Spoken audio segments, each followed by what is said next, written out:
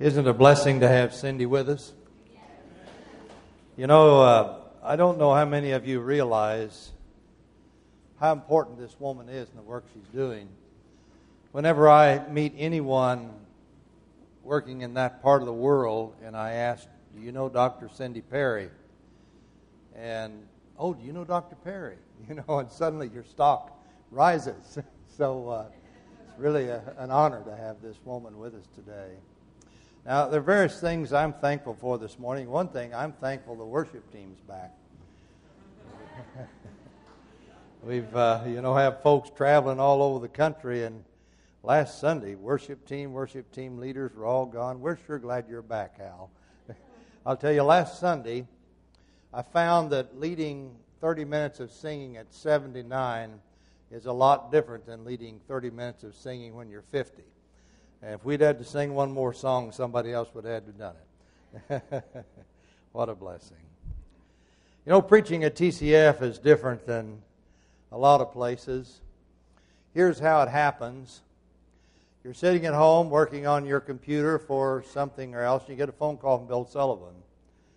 And Bill says, well, I'm working on the preaching schedule. How about June 13 for you? And so you say, okay. And then you start to pray. And you pray, and you pray, and you pray. Oh God, what do you want me to say on June the 13th? It's always that way. And the prayer gets passionate, pleading, crying out. And that's the way, of course, it was this time. And after many days of prayer, God had not spoken a thing to my heart. And I went to bed Tuesday night, falling asleep. Oh God, what am I supposed to say next Sunday? I was awakened between 3 and 3:30 in the morning, wide awake. And suddenly there flooded through my mind just a flurry of thoughts, all consistent. And with that passage in Hebrews, Jesus Christ, the same yesterday, today, and forever. And then this thought, talk about the past, talk about the present, talk about the future. I looked in the Bible at Hebrews 13:8 in that passage. Jesus is the same yesterday, yes, and forever. And I began to read that passage. It's interesting in this context, we have just a plethora of exhortations. Let love of the brethren continue.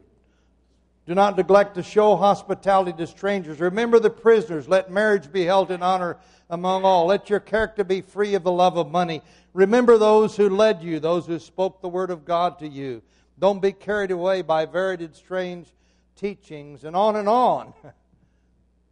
And yet, thrust right in the middle of that is this statement, Jesus Christ is the same yesterday, today, and forever. And you step back and say, what? Hear all these exhortations, and it's as if the author just suddenly decided to throw that statement in, disconnected with all the rest of that passage. But I thought, surely that can't be true. And so as I read and meditated, it became apparent to me that every exhortation in this passage stated something that the recipients of the letter already knew, including the elaboration that accompanied the exhortations. And the point being made by inserting that statement here was this: from the past, from the present, and into the future, God's standards, God's agenda, God's character, God's purposes are unchanged. And each exhortation declaring some well-known truth or principle was an affirmation of God's unchanging character. Something to think about, isn't it? And then it's interesting, the very next page, as I flip my Bible, the very next page, James begins. And in James 1:17, every good thing bestowed, every perfect gift is from above, coming down from the Father of lights, with whom there is no variation, nor shifting shadow. And so even though there are different manifestations of God, throughout the history of the human race. Even though there is progressive revelation of who God is, even though God has dealt with us in different ways, He is consistent, He is unchanging. And so as Cindy was talking today about the kingdom of God being present today, it is. And as citizens of the kingdom, we need to remember the past. We need to embrace the future. And we need to fully live in the present. This morning I want to spend a few moments just discussing the past, the present, and fully living in the present in the light of the future. First verse that came to my mind as I began to think about the past was Romans 15:4. Whatsoever was written in earlier times was written for our instruction, so that through perseverance and the encouragement of the Scriptures we might have hope. Another one that came to mind was Isaiah 46:9. Remember the former things long past, for I am God, and there is no other. I am God, and there is no one like me. And it's interesting that the verse that immediately preceded this statement about the eternal nature of Jesus is this exhortation: remember those who led you, who spoke the word of God to you, considering the result of their conduct, imitate their faith. In children's church, we tell the stories of Adam and Eve and Noah. We tell the story of Joseph and Peter and Paul. Because in each of these stories, the things of the past are those truths that are relevant that God wants us to remember. I did an interesting thing. I did a tally in Scripture, and if my tally is correct, there are 168 exhortations in Scripture to remember. God obviously wants us to remember the past. On a secular basis, considering just the world itself, remember the aphorism from George Santayana, who said, those who cannot remember the past are condemned to repeat it. Something to think about, isn't it? As an aside, as we were studying the first 4 centuries of the church, January and February, in our Sunday night seminar, and you who are in that class, remember, we also spent time studying the Roman Empire and how it related to the church. And it struck me that as we came to a certain point during the reign of Diocletian, the Roman government faced almost exactly the same problems that America has faced the last decade. And the Roman government began to implement programs trying to solve that, which are almost exactly the same things that are being implemented in America today. And they failed. We need to remember the past, so we're not condemned to repeat it. Immediately recall the words of Ecclesiastes 1:9 that says, that which has been is that which will be. That which has been done is that which will be done. So there's nothing new under the sun. We need to remember. Of course, there's nothing more important in the past than the incarnational work of our Lord Jesus Christ. The incarnation, the crucifixion, the resurrection, the descent of the Holy Spirit. I believe that we need also to remember the past on a personal level. We look around today and we're kind of a bunch of respectable people, more or less. But you know, there's a whole bunch of us, and perhaps all of us, can look to the past and remember a day when that wasn't true. Just wasn't true at all. There's the song, Remind Me, Dear Lord, show me where you brought me from and where I might have been. Oh, how thankful we are for the fact that God intersected our past and brought us to Jesus Christ. David cried, O Lord, do not remember the sins of my youth. And you know, think about this. As you think about your life, all of us can look back to those times when God intervened in a special way to provide for us. Let me tell you a little bit something in my own life. I was born October 5th, 1930. And the day I was born, my uncle and my aunt showed up at the hospital and made a very interesting request of my parents. My aunt, in order to save her life, had undergone a radical hysterectomy sometime in the 1920s, and that surgery in those days was far different than now. But they could have no children. And so the day I was born, they came to the hospital and said to my parents, since we can have no children, would you share your children with us? I have no idea how the contract worked out. But I grew up with two sets of parents, an uncle and an aunt, and my mother and my father. When my father was, I was probably about 5 or 6 years old, my father was building a bathroom upstairs for my grandmother. And after he had carried a cast iron bathtub on his back up the stairs, he had a heart attack. As a boy, he had scarlet fever and had a valve damaged, and finally it gave way. And in those days, when that happened, they put you to bed. He went to Mayo's Clinic, other places. For a solid year, he was in bed, and they said you have a maximum of 5 years to live. He actually lived 20, but that time they said 5. So for a year, at least, my father could not work, and there would have been no income had it not been for my uncle and my aunt. I never missed a meal. Every year when it's time to start to go to school, they bought school clothes, bought shoes. God took care of me. What if my aunt had not had the hysterectomy? What if my father didn't have a sister with the kind of heart that she had to take on our family? Let me tell you, there's some of you who have a similar story because I know your stories.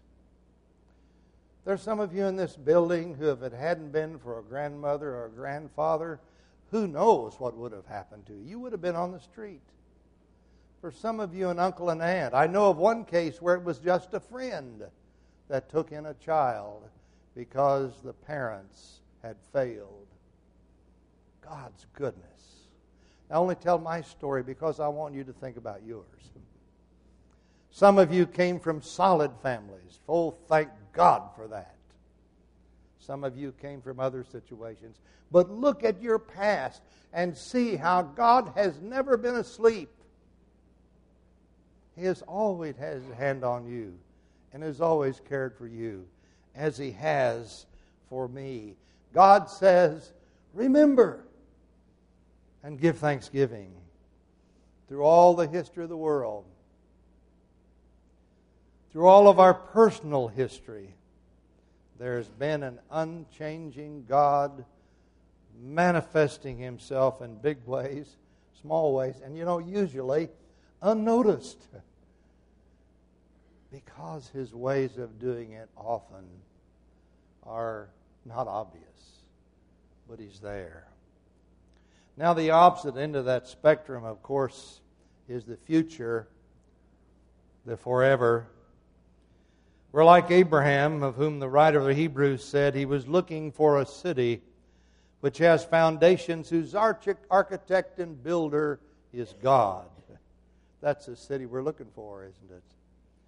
2 Timothy 4:8, in the future there's laid up for me the crown of righteousness, which the Lord, the righteous judge, will award me on that day, not only to me, but every member of Tulsa Christian Fellowship who has loved his appearing. Modern version. Colossians 1:5, because of the hope laid up for you in heaven, of which you previously heard in the word of truth, the gospel. Isn't that a beautiful thing to think about as we embrace the future?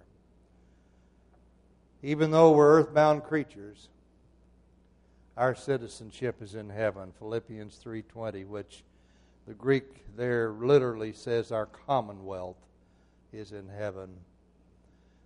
This passage has always been such a blessing to me. Hebrews 12:22. You have come to Mount Zion. You have come. We're there now.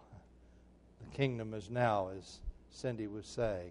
You have come to Mount Zion, to the city of the living God, the heavenly Jerusalem, to myriads of angels, to the general assembly and church of the firstborn who are enrolled in heaven, and to God, the judge of all, to the spirits of the righteous made perfect, and to Jesus, the mediator of a new covenant, and to the sprinkled blood which speaks better than the blood of Abel.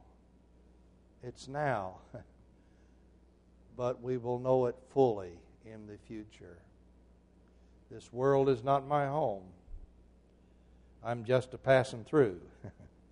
And my treasures are laid up somewhere beyond the blue. The angels beckon me through heaven's open door, and I don't feel at home in this world anymore. Don't we feel that way often?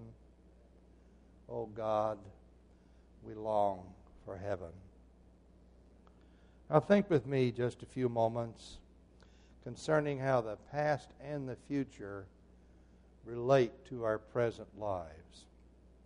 Every generation has the responsibility of passing off to the next generation the truths as well as the knowledge and the cumulative experience that we've had in Christ Jesus. Paul called these traditions, 1 Corinthians 11:2. I praise you because you remember me in everything and hold firmly to the traditions just as I delivered them to you. Of course, he's talking about the gospel and the way we're to live in Christ. 2 Thessalonians 2:15, so then, brethren, stand firm and hold to the traditions which you were taught, whether by word of mouth or by letter from us. 2 Timothy 2:1, you therefore, my son, be strong in the grace that is in Christ Jesus. The things which you have heard from me in the presence of many witnesses, entrust these to faithful men who will be able to teach others also. We have the responsibility to pass on to the next generation these marvelous truths and revelations that we have in Christ Jesus. This echoes what Moses said to the people of Israel after the Exodus, after they'd wandered through the wilderness, and he was getting ready to die, and the people were gathered together, and he delivered his valedictory address. Deuteronomy 4:9, only give heed to yourself and your soul diligently, so that you do not forget the things which your eyes have seen, and they do not depart from your heart all the days of your life. And then this, but make them known to your sons and your grandsons. The responsibility to be aware of ourselves, our walk with God, but to pass it on to the next generations. But now let me say this. Awareness of the past, inappropriately awareness, can interfere with our life in the present. Interesting, in Ezra chapter 3 and Haggai 2, both of these passages describe the scene when the Jewish exiles had returned from Babylon, and under the leadership of Nehemiah, Ezra, Haggai, others, they had rebuilt Jerusalem, and now they had, for the second time, built the temple. It followed the pattern that God had given exactly, but it didn't have the glory of Solomon's temple, but it was finished, and they were dedicating, and the people were shouting for joy. But at the same time, there are a bunch of people bawling as loud as those who were shouting for joy.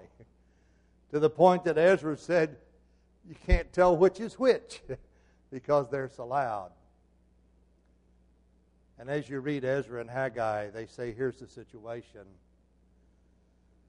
There are a bunch of people who were 80 and 90 and perhaps 100 years old who remembered the first temple. And they looked at this temple, instead of being full of joy that they now had this place that they could worship God according to the way that He commanded, they thought about the good old days. And they denigrated this temple because it was not like it had been in the past. You know, there's so many people my age, and some a little younger, that I meet that all they can ever talk about is the past.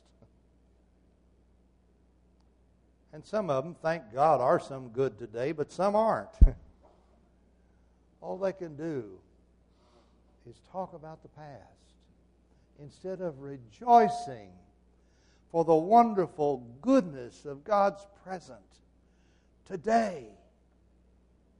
We must not let the past rob us of the present. There are other people who are haunted by the past. The sins of their youth are just so huge to them. I want to talk about that for a few minutes. If any of you are in that place today, let me read 2 Corinthians chapter 5, beginning with verse 19. This is one of the most beautiful passages in all of God's Word. Namely, that God was in Christ, reconciling the world to Himself, not counting their trespasses against them. Get that? Not counting their trespasses against them. And He has committed to us the word of reconciliation. Therefore, we are ambassadors for Christ, as though God were making an appeal through us. We beg you, on behalf of Christ, be reconciled to God. He made Him who knew no sin in our behalf to become sin, so that we might become the righteousness of God in Him. And working together with Him, we also urge you not to receive the grace of God in vain. Notice what that says. In God's eyes, you and I can become as sinless as Christ. It's an astounding thought, isn't it? An astounding thought. How often I have talked to someone who is so aware of their sins or their past. I remember one person I talked to not long ago. God can never forgive me, as he began to recite some criminal acts he had done. God can never forgive me.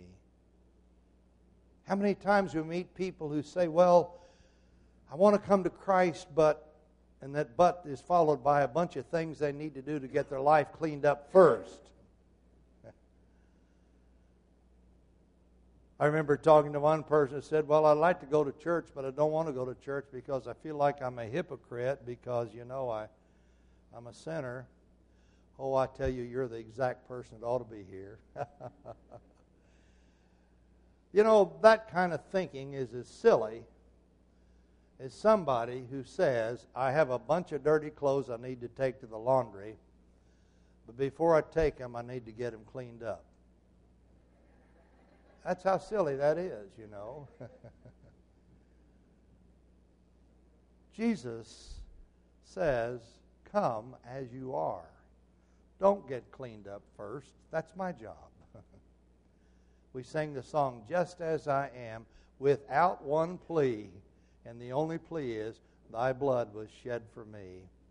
And as you bid me come to thee, O Lamb of God, I come. That's the heart. That's the spirit. When Jesus met the woman who had been captured in adultery, he didn't say, go straighten out your life and come back and I'll forgive you. Neither do I condemn you, but go thou and sin no more. You see, the important thing is, regardless of who we are, how bad we might be, how glaring our sins might be, to come to Jesus, we have to want our lives to be cleaned up, but it starts with forgiveness. And that forgiveness comes when we come without any plea at all to accept the work that Jesus has done and become, therefore, the righteousness of God in Christ Jesus. And when we come and we're immersed into Christ and we receive the indwelling presence of the Holy Spirit, from the inside out, a work begins and we cooperate. Now let me say this morning, if you're addicted to alcohol and you come to Jesus, very rarely, but sometimes, God delivers you instantly, but most of the time not so. Today, if you're addicted to drugs, we can tell stories of some whom God delivered immediately, but for most people, it wasn't so. We could tell you of someone who's a habitual liar, and as soon as they come to God, they become as honest as Abe Lincoln. But for most people, it doesn't work that way. Maybe you're one who's driven by lust, and we can talk about people who came to Jesus Christ and just like that, their whole intellectual, sexual posture changed. But with most people, it doesn't happen that way. The way it usually happens is when we come to Jesus Christ and we say, God, there's nothing in my hand I bring, but simply to thy cross I cling. We receive forgiveness. In God's eyes, we become as sinless as Jesus. The Holy Spirit indwells us, and God begins to work with us. And through that process, character is developed. And that character never would have been developed if deliverance had been instantaneous. God wants not only to deliver us, but to develop our character. But we have to want to get our laundry clean. We have to cooperate with what the Holy Spirit is doing. And so, as Paul wrote to the Corinthians in 2 Corinthians 3:18, we all with unveiled face, beholding as in a mirror the glory of God, are being transformed into the same image from glory to glory, just as from the Lord the Spirit. I can tell you there were struggles I had in my life years ago I don't have now, and it's not just because I'm older. But it's because the Holy Spirit has done that very, very slow, very incremental work in my life. And I know that you could stand and give unanimous testimony to that this morning. At least I think we probably could. Most of us at least. How do we receive the grace of God in vain? Paul says that lest you receive the grace of God in vain. How do you do that? Well, you do that by not believing His grace is sufficient. We have to do something in addition. Instead of just receiving by grace of God salvation and cleansing and holiness in His eyes and beginning the journey with Him. This morning, if you're someone who is in that place and saying, I'm so evil, let me tell you, you're sitting in a room full of people who understand your journey. And they would love to walk it with you as you increasingly conform to the image of Christ. Sometimes in life, we forget that Jesus said, in order to inherit the kingdom of heaven, we have to become like little children. I found my situation at times where I've tried and tried and tried. And it's such a blessing to become like a little child. Trying to tie his shoes and can't. And looks up and says, Daddy, I can't do it. Help me. Oh, what a blessed place to be. Because in fellowship with Him, that help comes. He's there. Some people allow the past to destroy them because they spend their days in worry. They worry about the future. And Jesus said, don't worry about tomorrow. Now let me just, although the clock's moving, I want to say this about one way the future can destroy our present. The future can destroy our present when we are so goal-oriented that we do not fully live our life in Christ today. And don't we see that? We're so driven. So driven. But Scripture is full of describing the abundant blessings God has given us in our lives, that He wants us to receive with gratitude. 1 Timothy 4 talks about those who say that in latter times, he says, some will fall away from the faith, paying attention to deceitful spirits, doctrines of demons, by means of their hypocrisy of liars, seared in their own conscience with branding iron, forbidding marriage, advocate abstaining from foods which God has created to be gracefully shared in by those who believe and know the truth. You who are married, delight and relish the conjugal relationship of marriage. God has given that to you, and with thanksgiving enjoy it. After the service this morning, we're going to go eat. Now, gluttony is a sin, but enjoyment of food isn't. That's what Paul's talking about. Put that bite of food in your mouth, let it rest on your tongues, and the taste buds dance and say, oh, thank you, God. That's the way God wants us to live. And just appreciate the wonderful beauty that's around us. You know, I'm not an artist. I can't paint. I can't draw. But if I could, you know one picture I would love to draw? It's a picture we see every Sunday here at TCF. Last Sundays I was sitting over there and it was time for the service to begin. I was watching my watch, but Bill Sullivan was down on his knees talking to two little girls.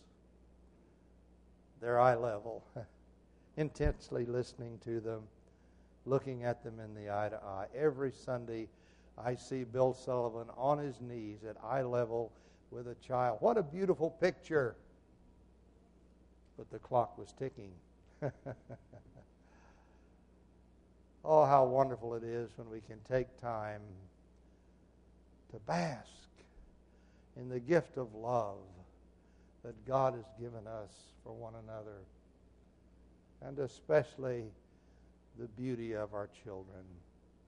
How sad it is that so many mothers and fathers are so concerned about rushing ahead and meeting responsibility. They don't have the time to do what Bill Sullivan does with the kids in this church, to get on their knees, look in their faces, and enjoy that beauty. This life is so brief. Scripture, of course, reminds us of that often. But let me say this morning. Let us commit ourselves not just to remember the past, but meditate upon it. To fully embrace the future, and even the fact the future is present now, let us embrace it. But oh, let us fully live in the present that God gives us together. Father, thank you for the gifts that you have bestowed upon us. I have no idea, Lord, who this word was for this morning, or whether a piece is for this person, a piece for that person. But I ask you to not restrain yourself, but strongly present those truths for each of us as we individually need them. Through Jesus, amen.